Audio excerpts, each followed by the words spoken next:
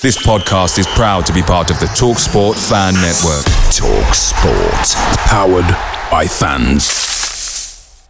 The TalkSport Fan Network is proudly supported by McDelivery, bringing you the food you love. McDelivery brings a top-tier lineup of food right to your door. No matter the result, you'll always be winning with McDelivery. Order now on the McDonald's app and you'll get rewards points delivered too. So that ordering today means some tasty rewards for tomorrow. Only via app at participating restaurants. 18 plus. Rewards registration required. Points only on menu items. Delivery fee and terms apply. See mcdonalds.com.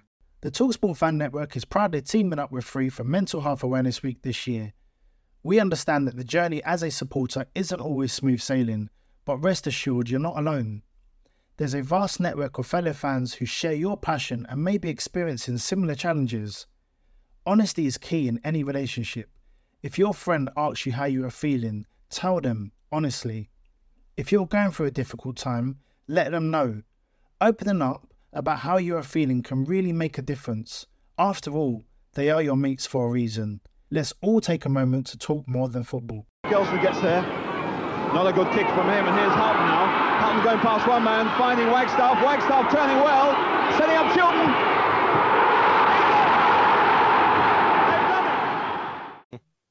Well, I forgive you. Hi, everyone. You just caught us mid-conversation. We are a bit live, but obviously, as you will have seen on Twitter, we have just had a bit of good news in while Will's doing some weird dance in the top corner there.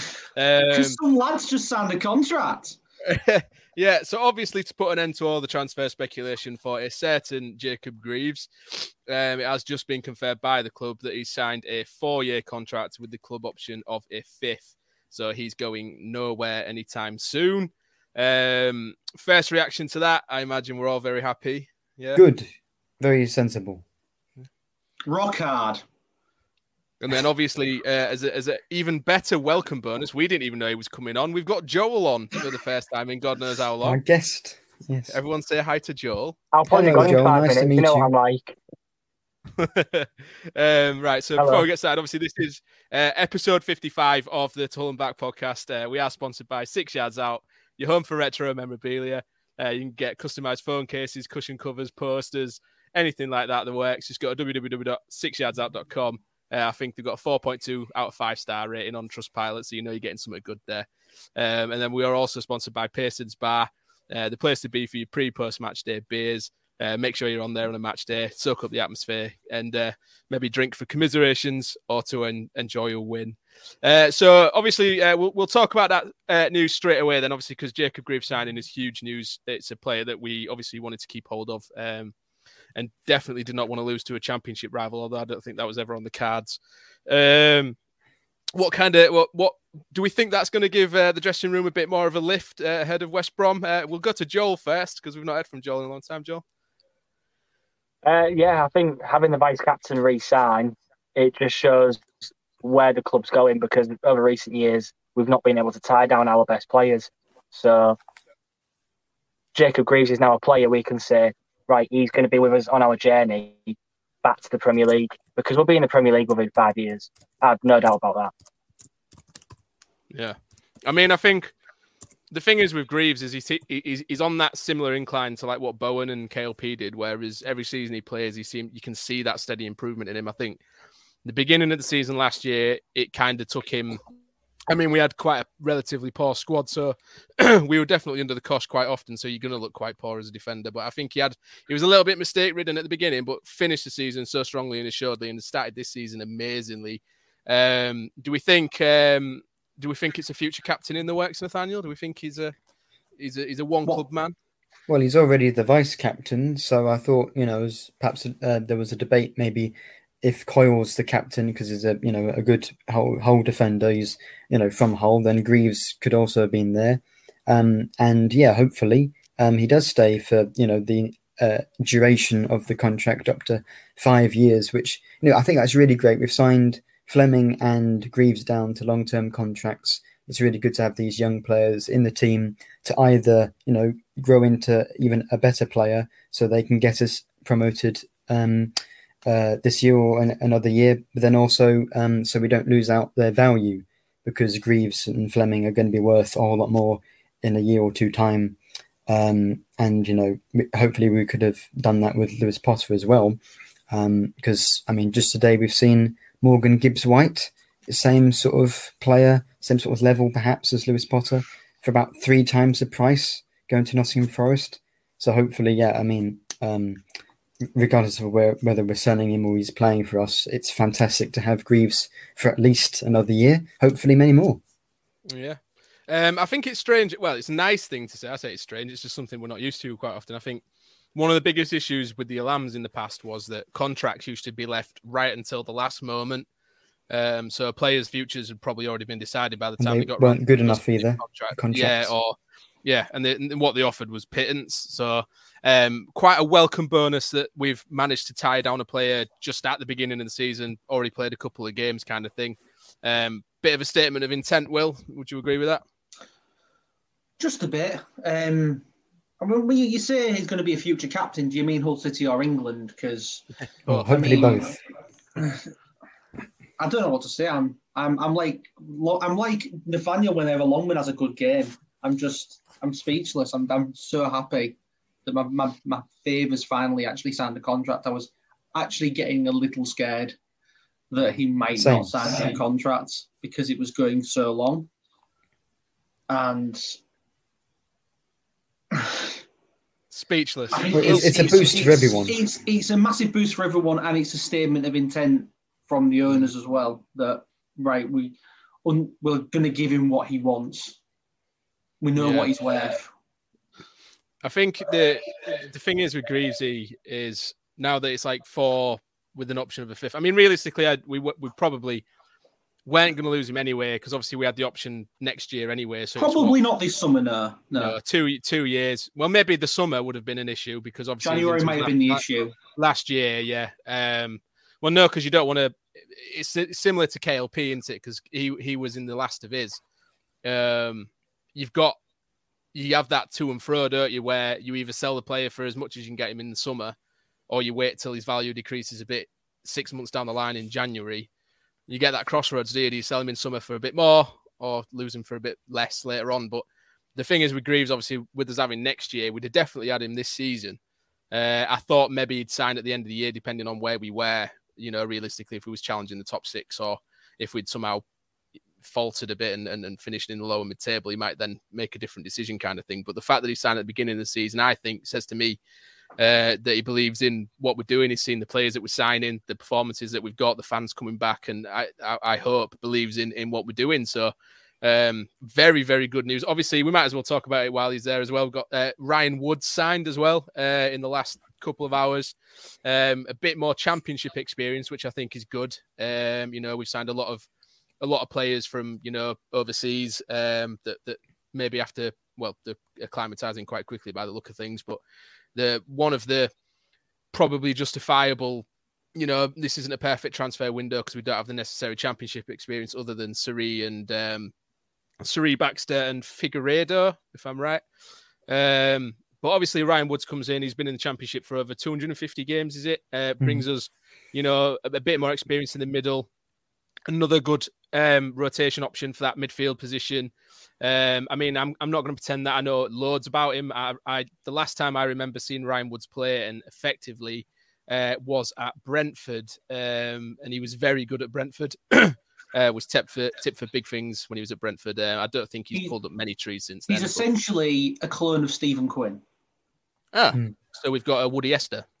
Well, every time we get promoted, we have a red-haired midfielder because we've had Quinn, Clucas, Doherty, and now hopefully Ryan Woods in midfield. So that's a good sign. We just need an angry Irish centre-back as well, and the band's back together. Well, isn't McLaughlin Irish? He's blonde. He's not angry though, is he? He's not shit. No, he's not. He's not Macca. I wouldn't go into I wouldn't receive a challenge from McLaughlin and think, he's going to try and break my legs there. McShane, at this rate, McShane will be playing first team for Man United. Yeah, Huddleston will be in there. Yeah. Right. So, we'll go on to obviously the first game that we'll review, which was the Norwich game. Recently relegated team from the Premier League. Still got a lot of Premier League quality players in there. You're going to like Pukki, Campbell. Kieran Dowell, players like that. They've got a vast array of Premier League quality, but it doesn't seem to be clicking for them. And it started off, we could have been 2 or 3 down within the first 10, 15 minutes of the game, but we grew into it, became a bit stronger. And I think when we went 1-0 up, we didn't really look back. Is that an assessment you'd agree with, Joel? You was there? Yeah, I'd agree with that.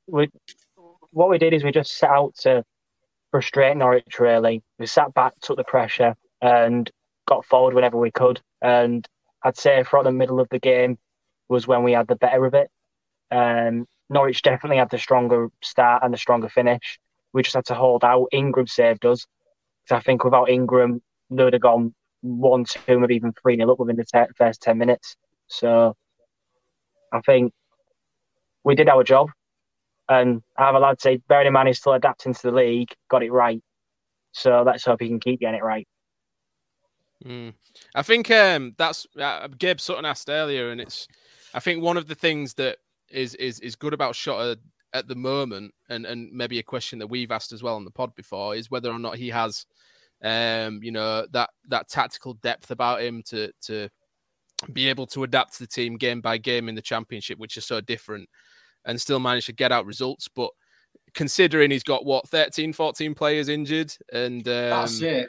Yeah, he's got the tactical depth, but he's not got the squad depth at this stands. But I would agree that that is showing his tactical depth, because he is, like, the biggest ever criticism I had of McCann was that he wouldn't change the system to get the best out of the players he had at his disposal. He would play the same system all the time and then just hope that it worked. That reactive nature in a manager, I don't think is ever any good. Whereas Shota, I don't know if you guys agree, I think is showing that, that switch to the 4-2-3-1, 4-3-3 variation, whatever you want to call it, with Jones dropping into midfield, which, to be honest, I asked for, I'm going to take claim on that, has worked. I think a lot of people probably would have said, no, stick with the 3 at the back, but he went, obviously, with the 4, and since then we've beaten Norwich and taken a great point away from Burnley. Do you think that's the kind of decisions that's going to help endear him to the fans, Nathaniel? Do you think he's proving how good a manager he is at the minute? I mean, this might be a bit controversial, and I do rate him because he's done a good job.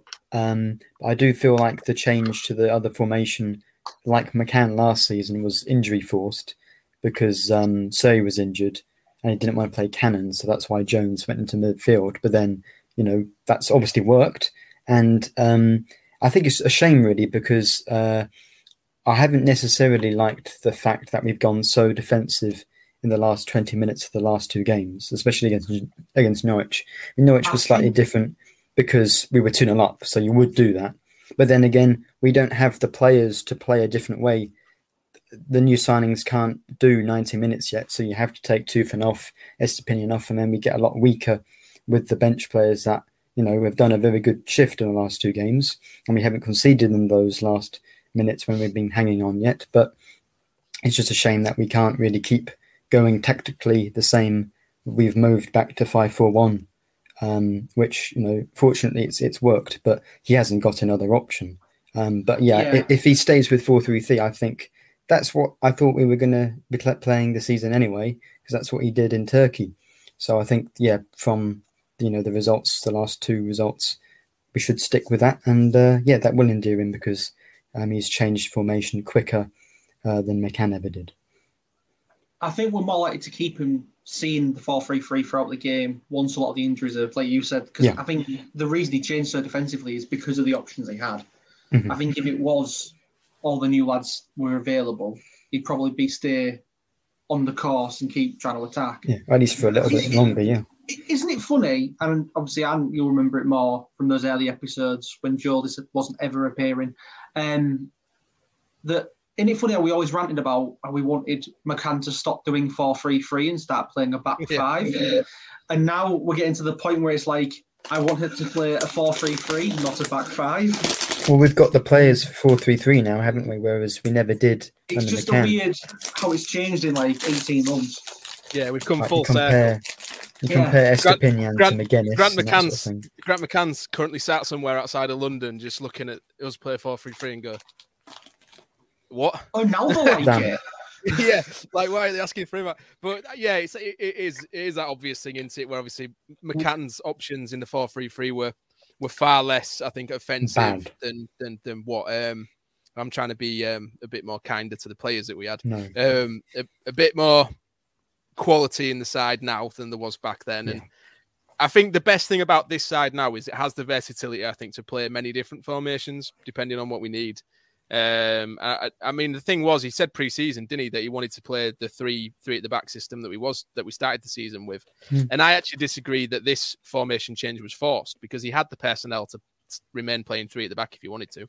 He could have put Alfie Jones in midfield and played McLaughlin in the back 3. So you've got the options there to play the 3 at the back if he wanted to. I just think he's seen the group of players he's had and gone, do you know he's what? a genius then. Yeah, in the Preston game, we did look we didn't really offer much in terms of an offensive threat. We were very solid, like you say. We've been a bit more defensive at the beginning of the season. But then you guys know as much as any, I'm more reactionary than most. I want to see us attacking. I want to see us have chances. But when we're not having many shots and then, kind of under the cosh, you just feel like at some point, that pressure is going to tell, and we're going to be coming away from games thinking, because to me, it's, having 3 shots on target across 90 minutes is a positive if you take a draw. But then if we go 2 games on from here with the same stats, we'd be like, why are we having more shots kind of thing. So it's still a reasonable criticism, but obviously, we were against Burnley. But to me, it's I can understand why he's being more solid at the minute, because the big tell of Shota last season, I think, was that he made us harder to score against than McCann did. We did seem a lot more organised. We were very, in terms of defensive fashion, we pack out our box. We don't let them have much space, and we don't let them have many clear-cut chances, which I think is obviously the I've just seen the comments. Sorry, it's distracted me. I'm going to put this up now because it's ruining midfield. So Rich Anderson, who was doing the fundraiser for Andy's Man Club, by the way. Will someone ask Will what he thinks of the weather? Well, it's a nice light cloud outside with a gentle breeze. It's getting a bit dark at this time of the night. I think temperatures are down to about 15 degrees, but it should be a nice night. So for anyone that missed it, if you watch the Michael Turner episode, you'll know what he's on about. Turner had some technical difficulties right at the start of the episode. You abandoned me, you bastard. And I had to go and call him, so I kind of muted my mic, turned my camera off, and just left Will solo, and he tried to wing it and just ended up talking about the weather. It was quite funny. Go watch it if you haven't. It's hilarious. But yeah, like I was saying, so I think we had to be, given the opposition we've played at the beginning of the season, the home game against Bristol City, we had a lot of shots, and we actually looked really, really good, barring, maybe the first 20 minutes of the game. We actually did look quite offensive threat. Yeah. And then the Preston game was quite poor, but it's away from home. So understand, I wouldn't mind us playing that way away from home, realistically. The Burnley game, I think, was the perfect away performance, possibly. Because we had the chances, didn't we? We just didn't have much of the ball. Do we think then that this, where am I going with it really? So this current style then, do we think that this is going to be the way we play this season, or do we think we're just waiting literally for all the signings to come in, all the players to come back, and then we can start seeing a bit more free-flowing, attacking, entertaining football, whatever you want to refer it to? Hard to say. It's working at the moment, so you can't really argue with doing it. Will change. But I imagine we'll be more offensive when those signings arrive. I think Preston was just a poor performance. They weren't expecting to not have that much of the ball. And then against Norwich and Burnley, the relegated teams this season have already had lots of possession because, the parachute payments, that sort of thing. They've been able to keep their squad and sign players. So that is going to happen, especially away from home against Burnley. If we play exactly like that against Coventry or in a few weeks when players are back and we have those bench options as well to keep that tactics, that system going forward later in the game. If we're still doing about 30% possession against Coventry or Rotherham or something, I think that'd be a bit worrying. Of course, you can win the league like that if you just win the games, but you don't really want to be putting your team under pressure with the other team peppering your goal for the last 20 minutes every time. So, but I think, it works as a game plan against these bigger teams perfectly well, and it has worked. We've done, 4 points from 6 is extremely, extremely good. Yeah. win your home games, draw your away. That's it's promotion form, isn't it? 4 unbeaten. Like I think I saw a stat earlier. It took us 11 games last season to get to the points total that we're at now. So it was October 2nd, I think it was, against Middlesbrough. I think it was when we got to that point total. So I think we won the first game, didn't we, against Preston? Then didn't score for about 7 games. Sheffield United was our next goal.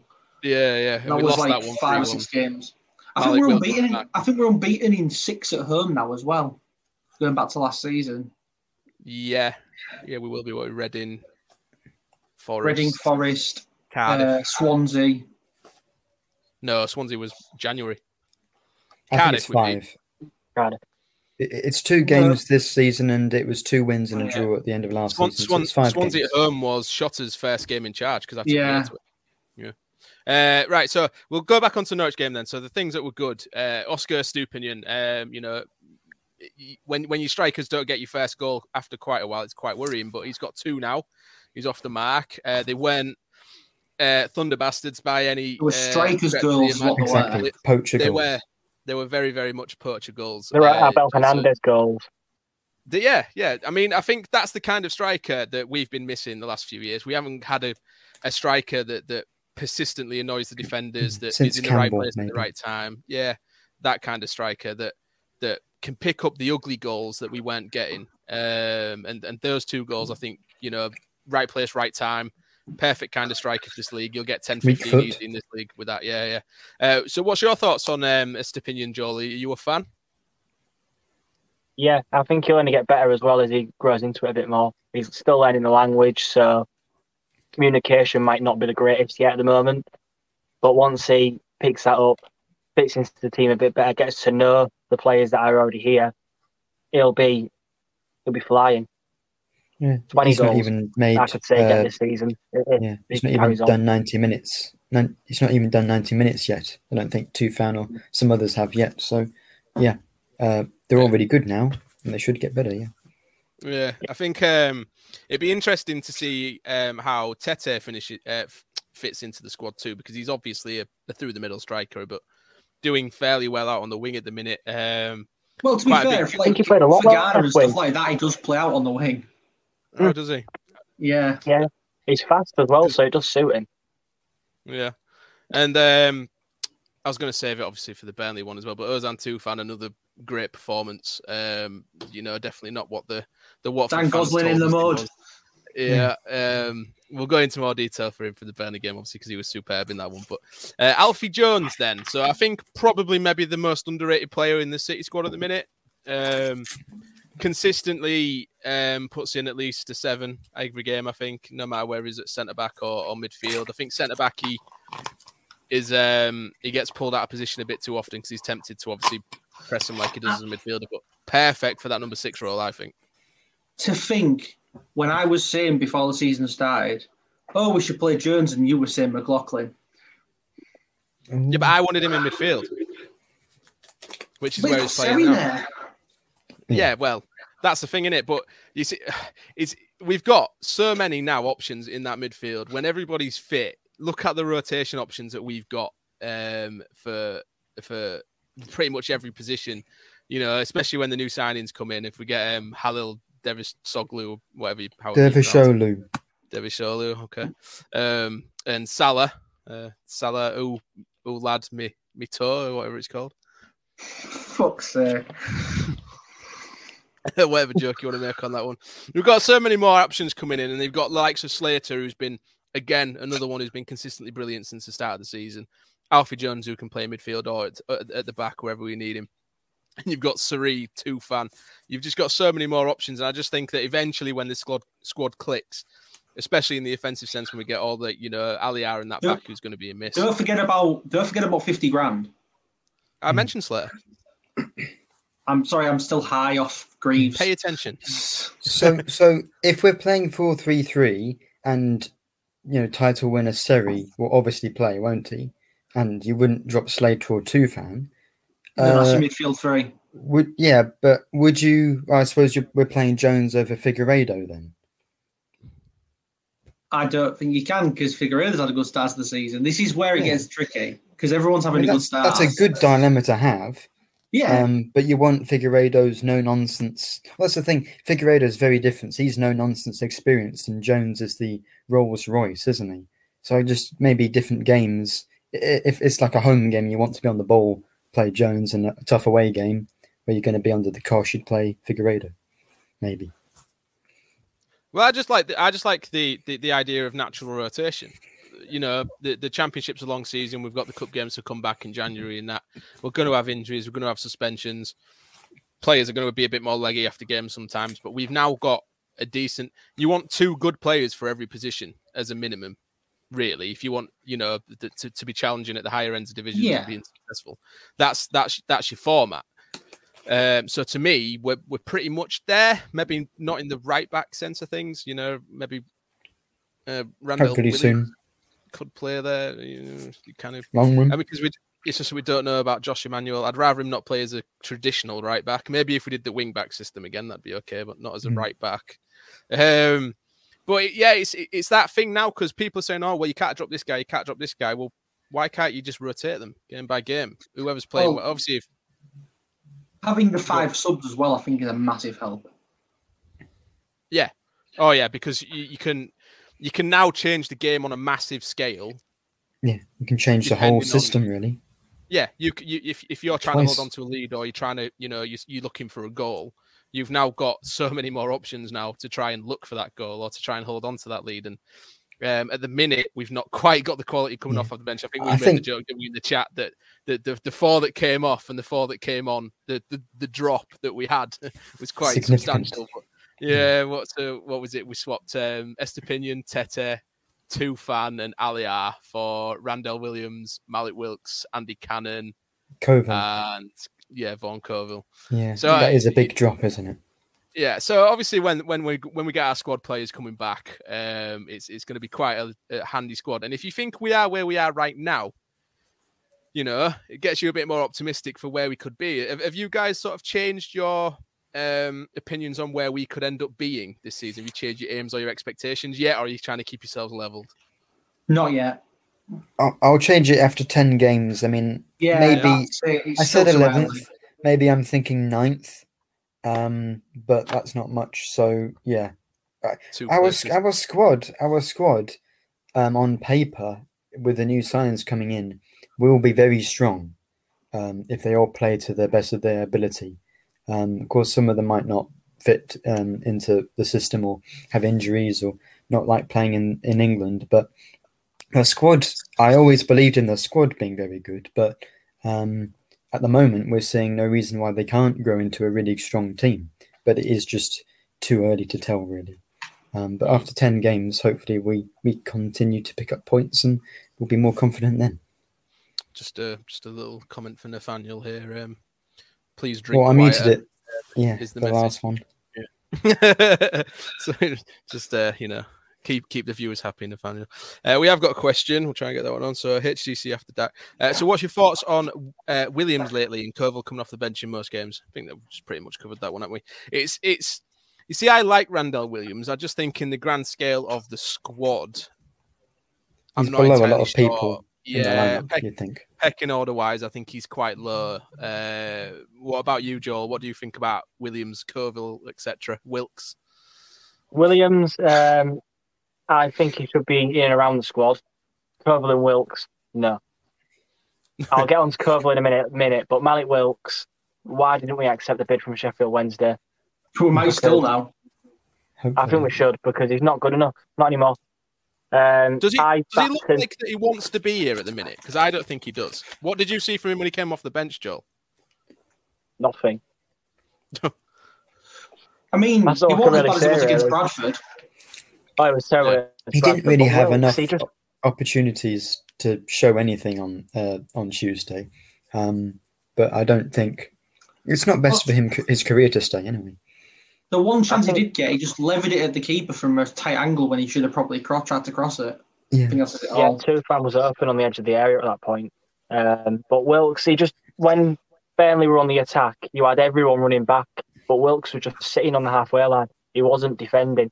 And we need players that will get back and put the bodies on the line. He might have been told to do that, to be fair. Yeah, it might have been waiting for the counter, but it has Yeah, been a but criticism. even when the ball was near him, he was just walking. Yeah. What It has about been Colville we've then? criticised. Yeah, Colville. What do you think Yeah, of Colville? Colville. I don't think he's ready for first team football, personally. He's I I don't think think he he's needs to supposed go to into the be. academy. Yeah. He Well, I think needs that's what to we stick in the signed him academy for. for at least a year. Yeah, That's Short what has we said he's signed a him for, first yeah. team player. He's not a first team player yet.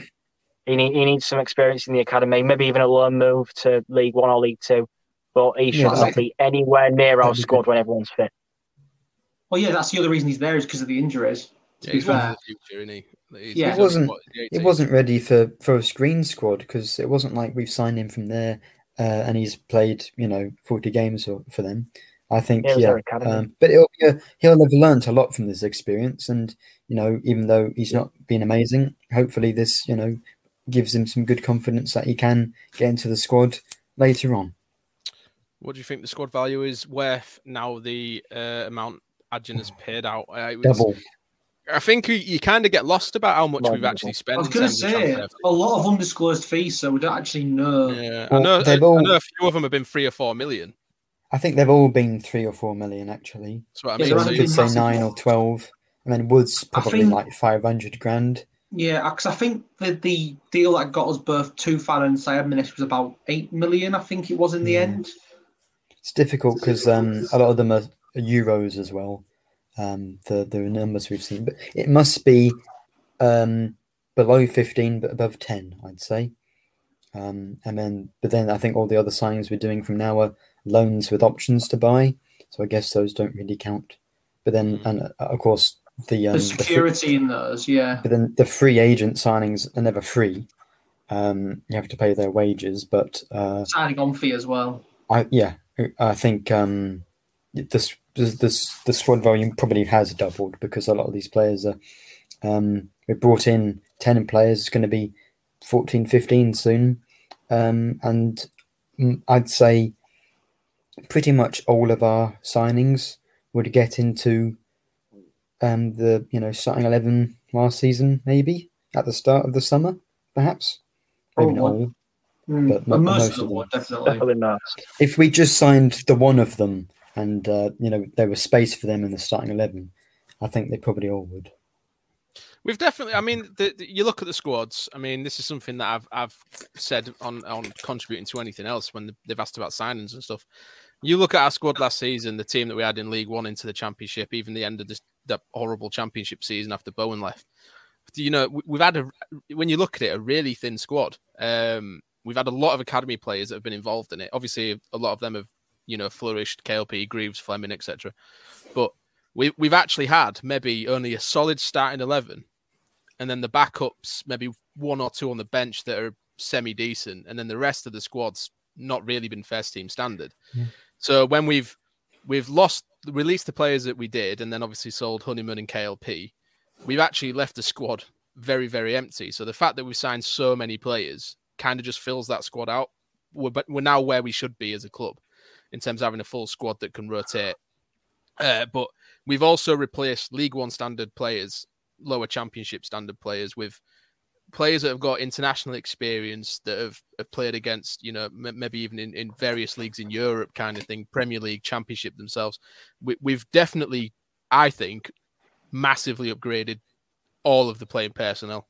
I think the players that are still in the squad is just testament to how good they are, the likes of Coyle, Greaves, Slater, these kind of players that we always knew were kind of diamonds in the rough the last couple of years, but are still there in it now, and will only get better now that they're training with the likes of Siri and Tufan and Figueiredo, players like that.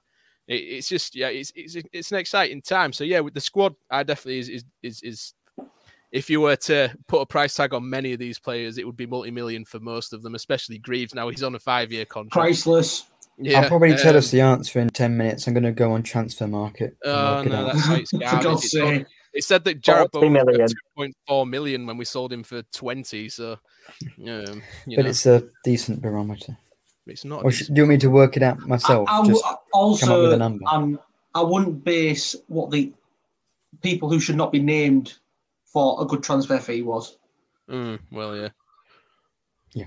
So we'll move on to the Burnley game then. So probably I think would be the hardest away day of the season. I think Burnley are going to be up there in the top 2 by the end of the season. Made a lot of signings like us. Scott Flying for the store from us. Went to them instead of us, yeah. Very possession-based style. They've got Kompany in there, so he's obviously channeling what he's learned from Guardiola.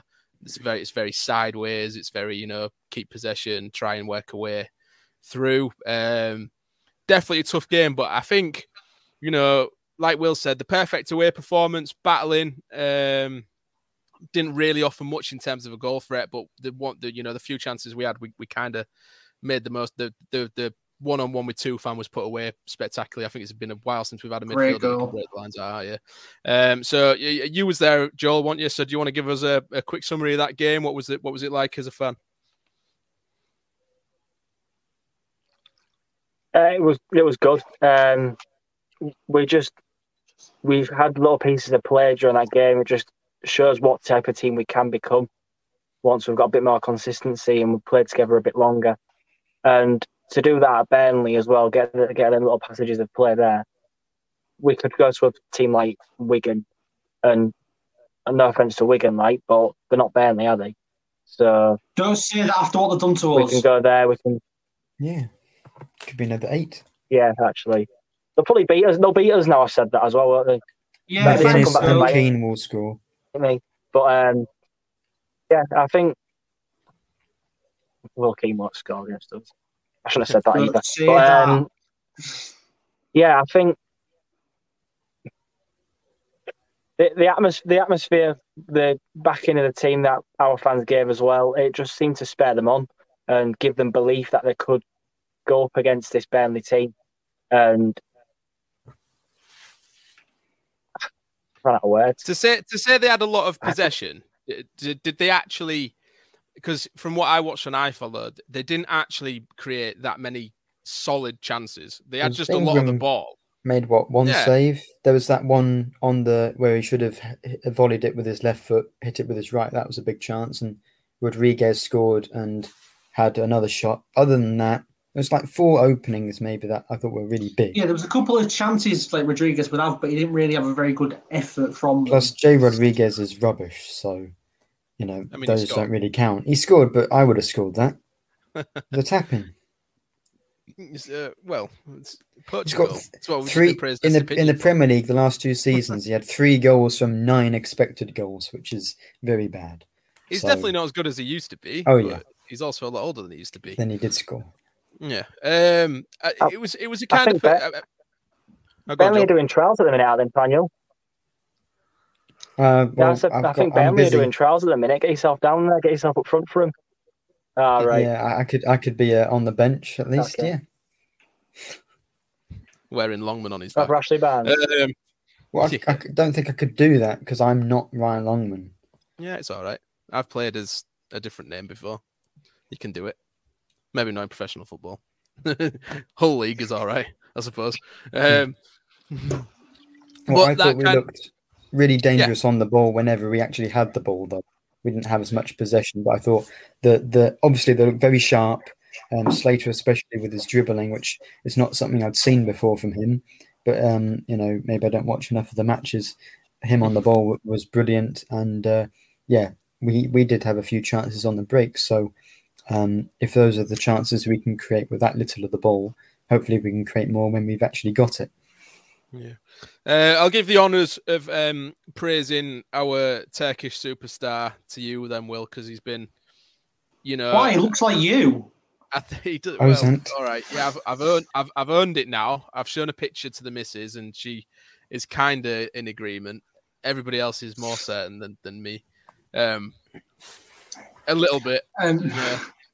But he's not. He's definitely not the player that Watford fans told us. There's no lazy. There's no lack of technical ability. He's definitely going to be one of our most important players. I mean, to be fair to the Watford fans, they're really basing it on what they've seen, which is fair enough. When he was there, he didn't have a great time. But still, Dan Gosling looks like such a fucking mug for what he said. Because he's not even... He played less than Tufan last year, and he has the audacity to say Tufan's got a bad attitude. You say he played less than 2 fan last year. He's only played 63 minutes this year so far. Yeah. In a lower league. It's ridiculous. Which means he's guaranteed to bang in from 30 yards when we play them. Well, Tufan will score 3, so it doesn't matter. Yeah, well... What is it, Will, then?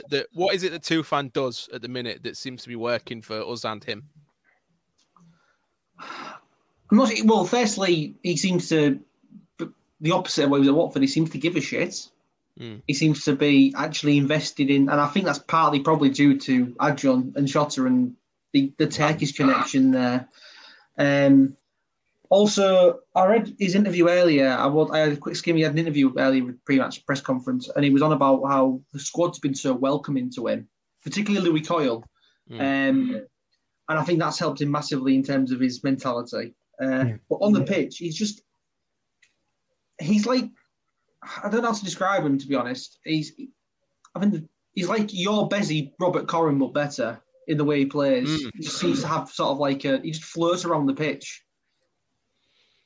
Yeah, his willingness to break the lines, drop into that space on the edge of their back four, is eye for a pass. It's his first time.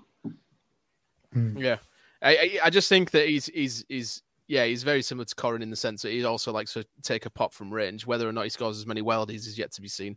But he definitely looks dangerous when he's shooting from range. He has got a good technique on him, I'll give him that. But I just think it's his ability to carry the ball from defence to attack at the minute and then try and get the ball in behind. We didn't really have a midfielder other than Honeyman, who I still think didn't do it as often as he should have done, trying to play those passes in behind for someone like Estepinian to run onto to try and get in on goal. And when we've got, I'd say. The quality he's got is amazing. Oh, yeah. Didn't have anybody like Estepinian last year either. He was slipping the ball through to McGuinness and Eves and players like that. Well, I am not having this Tom Eves slander. Well, he's like Darwin Nunez, but better. He's not the sort of player you can get it along the ground to and in behind like Estepinian, though. Because Estepinian's been in behind shooting more than Eves ever did in 3 years. What about Haaland? It's just a different sort of... Eves? And you say I'm deluded for liking Longman. I don't know. Are you fucking serious, Nathaniel? Jesus. But so Tufan, I think, is going to be one of the most important players for us this season. I think if he can continue at the vein he's on, where he's creating chances, scoring goals, breaking the lines, causing issues, pulling defenders out of position as well, so that the likes of when they're all fit again, the likes of Aliata running behind and get on and create problems. It's going to be. We're definitely going to see more chances created per game than what we're seeing at the minute. But I want to also talk about Matt Ingram, because I even at the beginning of the season, I would have preferred to have had Baxter in goal if I had the choice of the two. But this season, he has been absolutely phenomenal. I think I put a tweet out on the pod account earlier with some stats, and he's making an average about 5.8 saves a game, which is the highest in the league at the minute, which obviously says we're facing a lot of shots, possibly. But his shot to save percentage is very high. He seems to be, I would say, in the best form of his Hull City career. Is that something you'd agree with, Joel? Yeah, 100%. He's probably one of, if not the most undroppable player in that team at the minute. He's saved us points already, and we're only 4 games in. Just from his shot stopping, his distribution. I mean, he's kicked the ball straight out a couple of times, but he's never been brilliant at distribution anyway. That's what Baxter's better at. So maybe as the season goes on and we're trying to play more offensively, Baxter would be the one to go in, because Baxter can stop a shot just as good as Ingram, but his distribution's a lot better. So when we've got the likes of Sinek, Aliyah, even Adama Traore when he eventually signs, when we've got them type of players on the pitch, having Baxter in goal will probably be better. But at this moment in time, with the players we've got available, you can't drop Ingram. Is there a sense of maybe that he's a bit revitalised? Because I can kind of see that under, obviously, last season it was a bit of unsurety, new regime. Where's this going to go? Some players maybe not wanting to be part of that, whereas some do. Maybe a bit of a disbanded dressing room thing towards the end. But beginning of this season, it seems like the fans are back together, the club's back together. Owners in the pub with the fans before the game. And he's got new signings are all bedding in. Louis Coyle's taking 2 Phantom Marina for an Ask Italian. You've got all of the players seem to be together and in the same direction. And I think maybe Ingram now, after signing that contract and committing to it, it's maybe got a bit of relief, thinking this was definitely the right decision. I want to be here for this. This club's going places, and that there is automatically, sort of spared on his performance an extra couple of gears. Probably maybe the same for the likes of Coyle. Will, would you agree? Louis Coyle, again, another maybe underrated player that's been fantastic this season, not really put a foot wrong. Yeah, I agree. I think given him the captaincy, he's done him the world of good, quite frankly. And because he doesn't leave anything on the pitch, does he? He gives everything every single game, and I think he enjoys being the leader more than. He feels like a better fit as captain than Smallwood did, and I thought Smallwood was a good captain, to be fair. But I feel Coyle, because he's the hometown lad as well, adds an extra dimension to it. And I feel like this sounds a little bit. I feel like what's happened with his dad has probably pushed him on further a bit as well. Yeah, a bit of sentimentality in his performance. Yeah. All the interviews he's done, he comes across really well, really determined. And I think, his dad obviously has had a huge part of his life. And, seemingly that family's got a fantastic attitude. If, all those brothers are amazing sports people in boxing. And I think Coyle's younger brother is also a footballer at some academy, maybe. He is, yes. Oh, is he? Right. Well, yeah. So obviously, they've got the right attitude there, and I think he's passing that on. His dad's legacy is going to live on through Louis, and he's the captain. He's going to be telling these people, what you said earlier about Tufan, and I think Estepinian might have said the same earlier as well. That Cole's been important in helping him settle in. So. Yeah, I think it's brilliant. And I think one thing I was going to mention about Ingram earlier was just that last season he was the starting goalkeeper. And then maybe with that surprise that Baxter came in above him, even though he's playing well, he knows that Baxter's there waiting for him and he's got that competition. So I think that's pushed him on now. And he's hoping because Baxter's injured, if he plays well, then he'll stay as the starting goalkeeper even with Baxter back. I think Ingram and Baxter push each other and make each other better. Easy. And they definitely do. Like each other can't argue with either of them being in the squad. Yeah, I think Baxter said it himself. He said that they've both got a really good relationship. They have a good laugh on the training ground and stuff, and they both know full well that the other one could quite easily be the number one goalkeeper, any different moment kind of thing. And so that then automatically pushes themselves up another couple of gears because they want to be the one that's chosen every week, and that's only a good thing because it's very rare you have two goalkeepers of similar ability like that. Because you could argue at the minute he could be a little bit complacent because there is no Baxter because he's injured. There's only Lowe, Tatala, and Robson, I think, in there at the minute that we could call upon if it wasn't Ingram. So Baxter's on the bench. Burnley game. Is he? Is he back? Yeah, he was back for the Burnley game. Oh, that's interesting then. So he might. Hadn't noticed that. That's good. Yeah, so obviously, Baxter coming back is very good. You've got a few of them coming back, I think, haven't we? So we'll look at the season so far then. So we're 8 points from 12. We are unbeaten in 4, which the last time that happened was January last season, was it? When McCann left and Shota came in. It'll be McCann's that run where we beat Burnley, Bournemouth, Swansea. Well, we won 3 in a row, but we didn't win the next one. So it would have been the 6th game unbeaten run in November when we changed formation, I think. Yeah. Very solid start to the season then. Do we think, would you expect in this point haul from the games, Nathaniel? Well, no. I mean, I thought, 4 points from 6 out of the first 2 games was, achievable without all the injuries we had because I was confident in the squad. But then I thought, with the injuries, looking at it just before the Bristol game, I thought we probably wouldn't get anything from Norwich or Burnley. But, to be second at this point, obviously we're only 4 games in, but some teams who are pushing for promotion aren't second, obviously. So we're doing better than them now. And the thing is to keep going as you are. We've set down a huge benchmark. I think, those 2 games against Norwich and Burnley, even though perhaps not being the best performances in the league, those are obviously the 2 standout sort of, or at least the Norwich win as well, standout sort of benchmark performances any team has laid down. So other teams will start to take notice now, which is a shame perhaps because they might play better against us. But yeah, I would have taken 4 points from 4. 8 points is just fantastic. And long may it continue. Definitely giving us a good solid base to end this.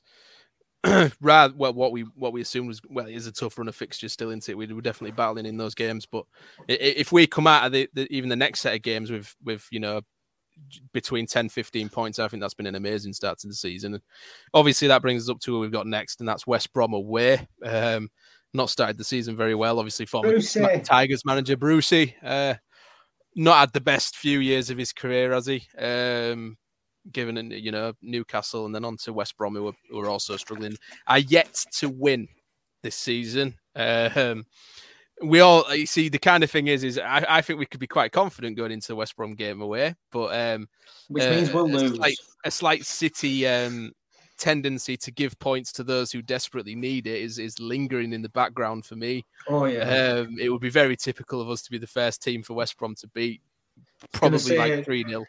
It has typical City written all over it.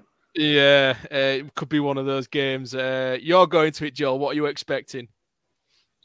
It's going to be a lot harder than I think a lot of us are thinking, because the squad that West Brom have got, they're well capable of being up there. So all it's got to take is one match, click, and that's it. They're going. So let's just hope it's not against us.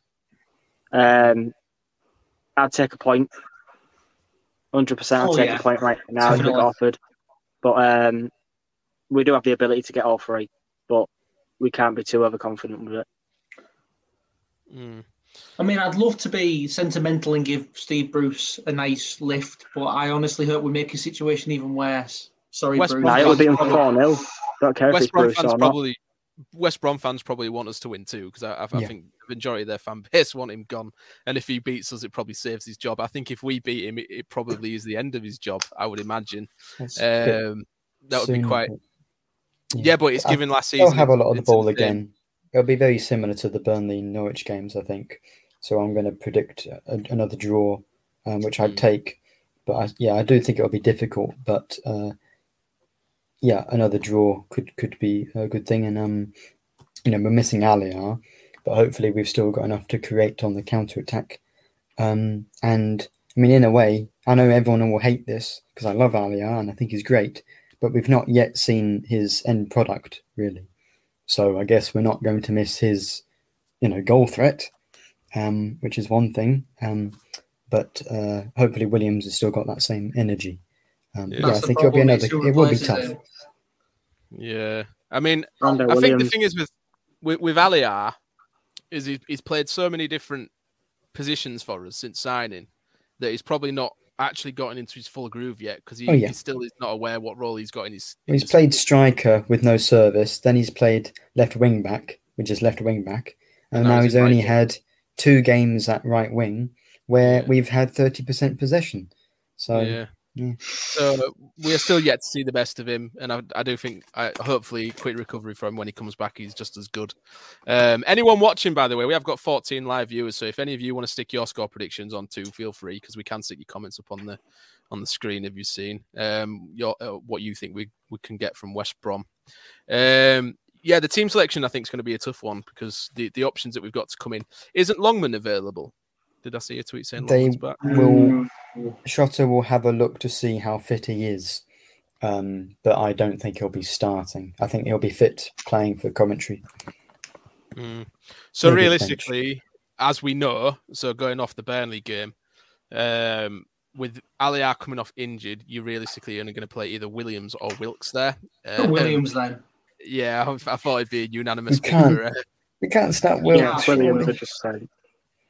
Williams and Aliar are similar, more similar. Wilkes is more of a kind of inverted winger. From what I saw of Randell Williams before he got injured when he came into the squad last season, he looked pretty decent. And I think he's just had one of those Hull City careers that's happened all too often lately, where it's just blighted by injury, and we've probably not seen what he can actually offer us. And if he gets a good run of games, you don't know, you might actually see somebody that's actually going to, compete for some of those positions. He won't get a good run. No, he won't get a good run. It's unlikely. But it's one of those things where he's got a chance. He's got to take it, and which was why I was so annoyed at the Bradford game, is that, you're playing the squad players that realistically aren't going to be starting games, but in those games, you should be putting absolutely everything on the plate and giving your manager something to think about in the league games, going, actually, do you know what? He's pretty decent. Some of the performances that we've seen, it's just like, they're happy being in the role that they're in. But I do think that Randell Williams is one of those players who still, even though in those games, does try and give his best. So we've got a couple of score predictions, actually. 2-1 City. Another win would be absolutely fantastic. Got one from Ian 0-0. That's very reasonable, I'd say. Another clean sheet would take that. Joel doesn't want to see that on his travels. Gabe Ramirez 1-0 City. Estepinian, it would be nice for him to get another. I think he's actually like third in the league for goal contributions at the minute, because he's got 2 goals and an assist. I'm sure I saw on FootMob he's third. Considering we've not seen the best of him yet, and he's contributing goals on at all angles. So team predictions then. There's probably not much that we can actually say. Well, I guess the only thing is one change. Woods or maybe Salah. We have not talked about Salah. Should we talk about Salah? He's not officially signed yet. Yes, but that he's having a medical today, though, so that will probably. I don't think he'll be starting though if he does get in the squad. No. But he's not signed. I think you'll have the one change, and it'll be Aliar out for Randall Williams. Does anyone want to try saying his full name? I'll have to get it back. That's a no. Salah, Lad, and Hand.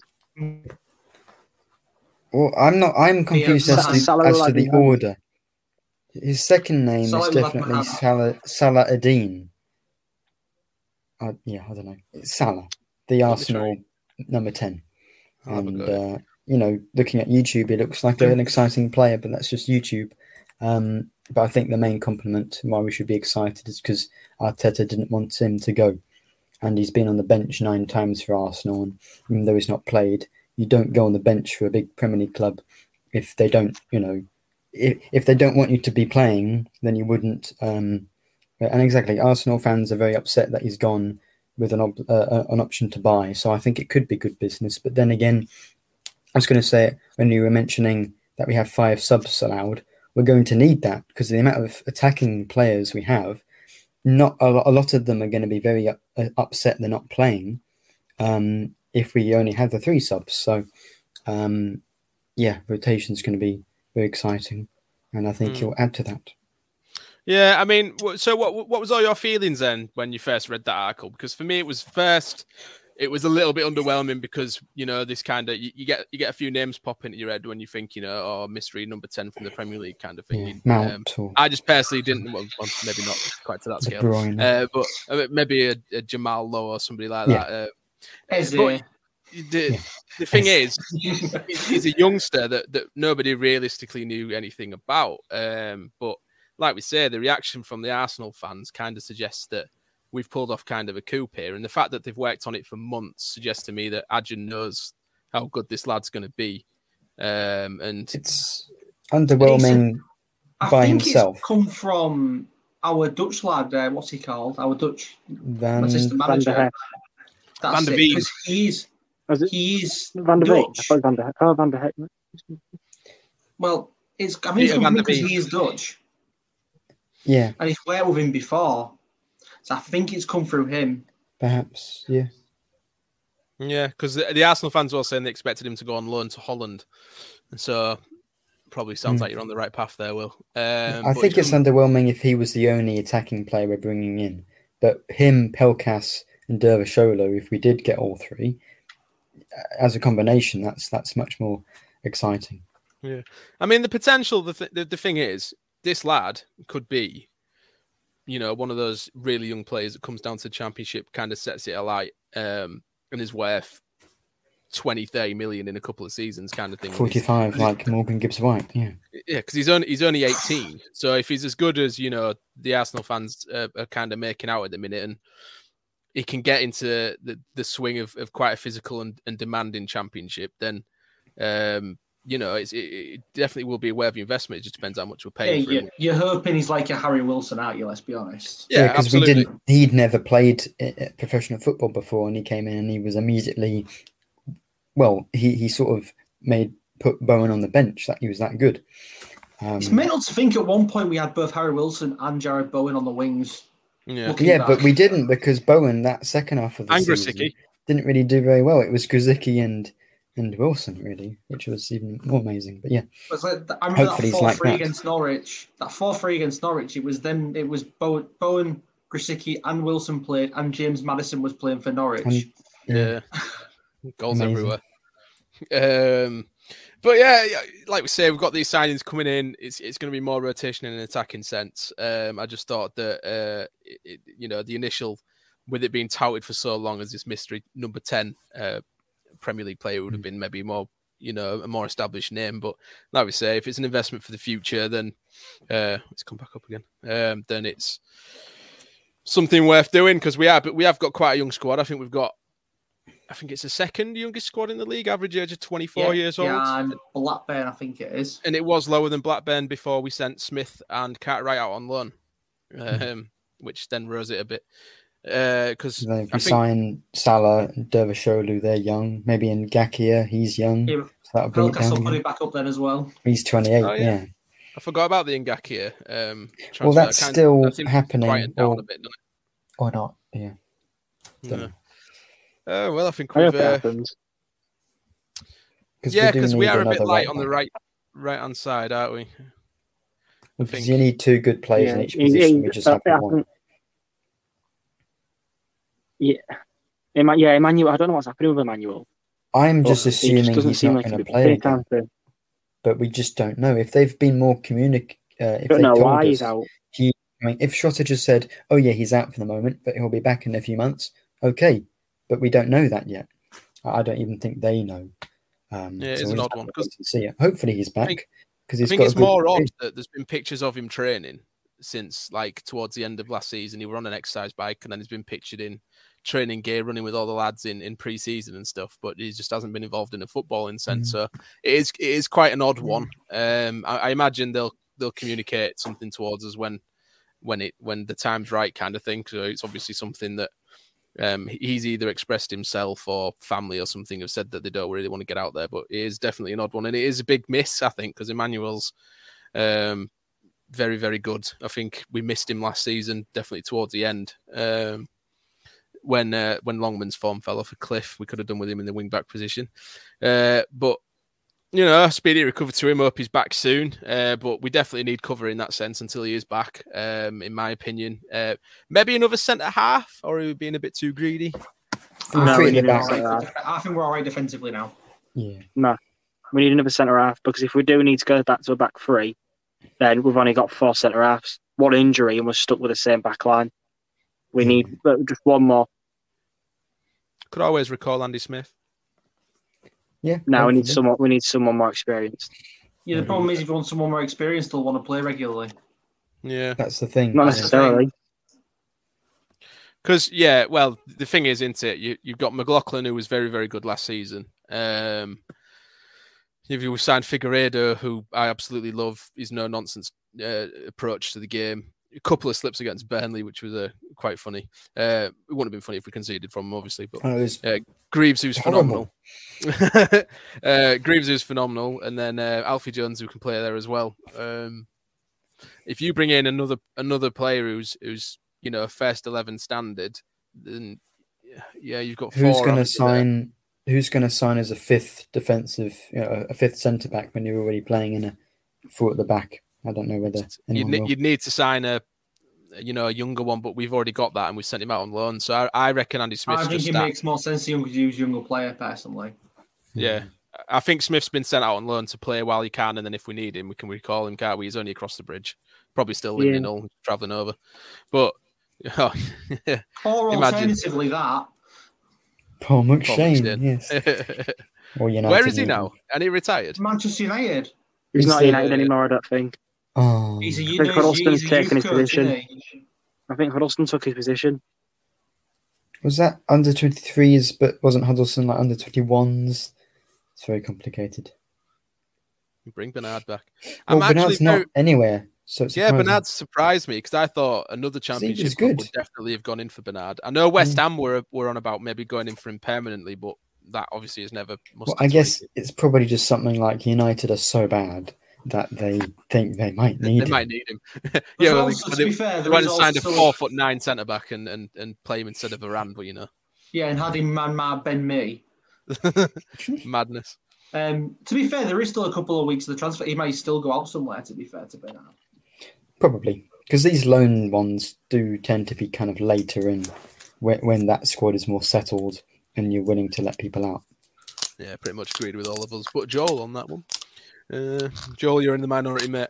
I think we probably need one. I just don't think it'll happen.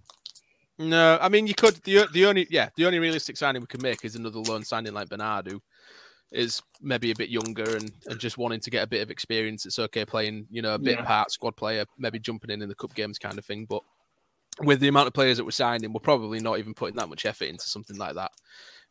Our biggest problem last season was scoring goals, and that's what we've invested our time and effort into doing, is signing all these attacking players.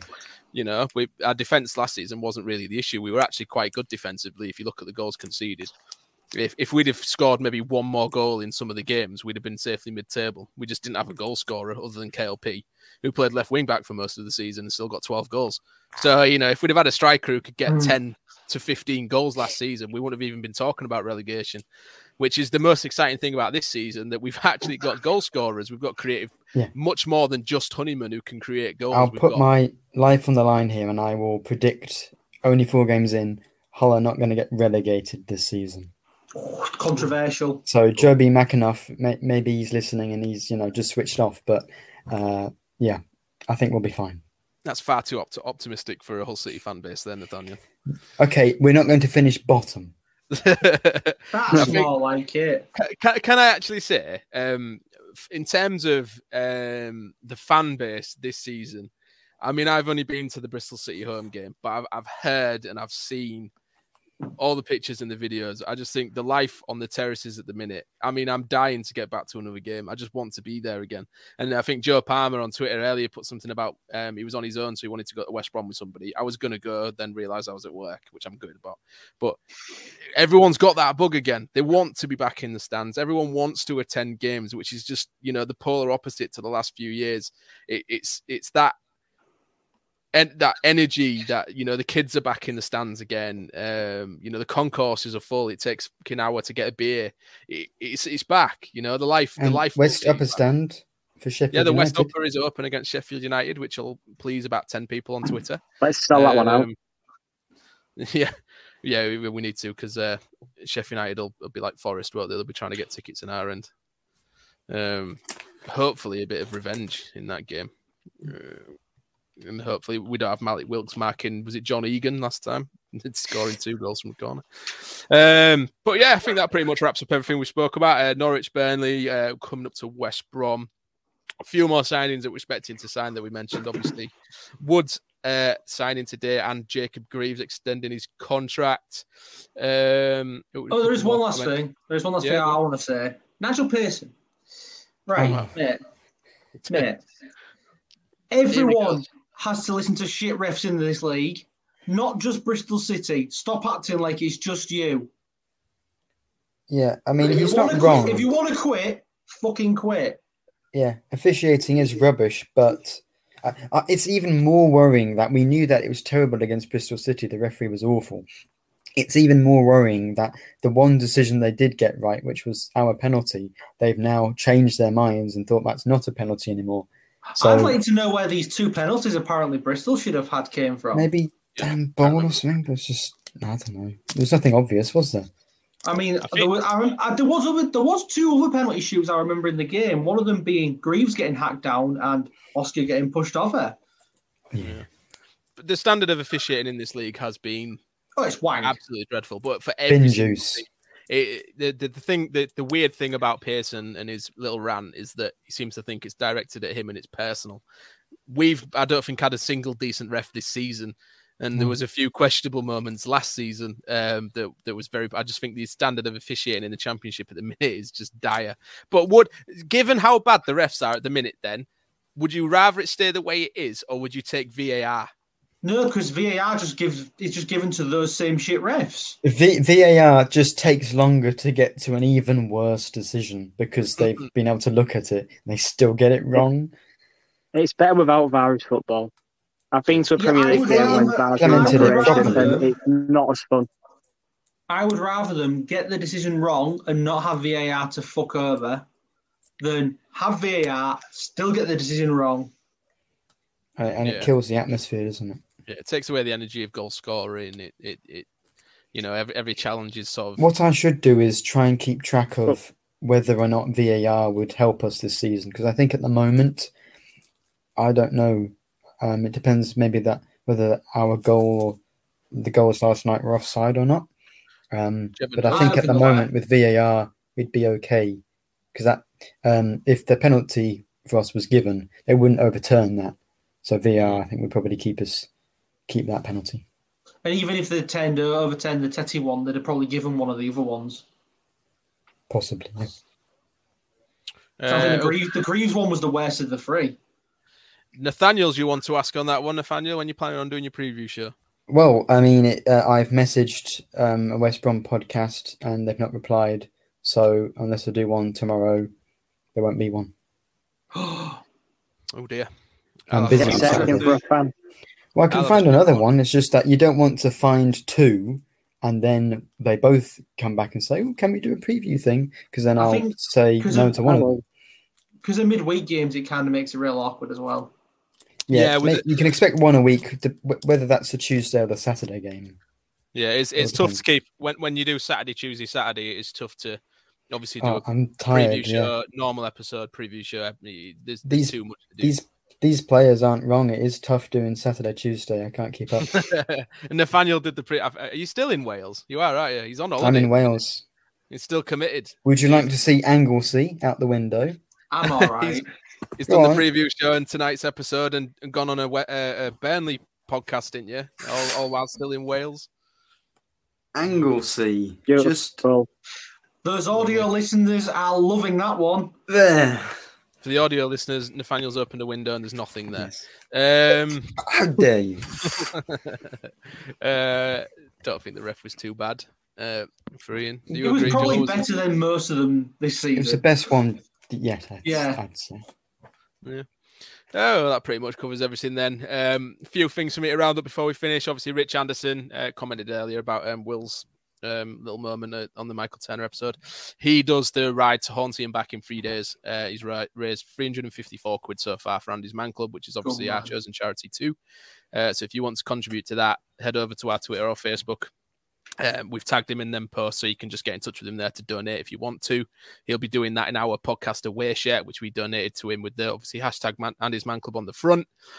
The Amber Circle Facebook group, a nice way to actually chat about City on Facebook.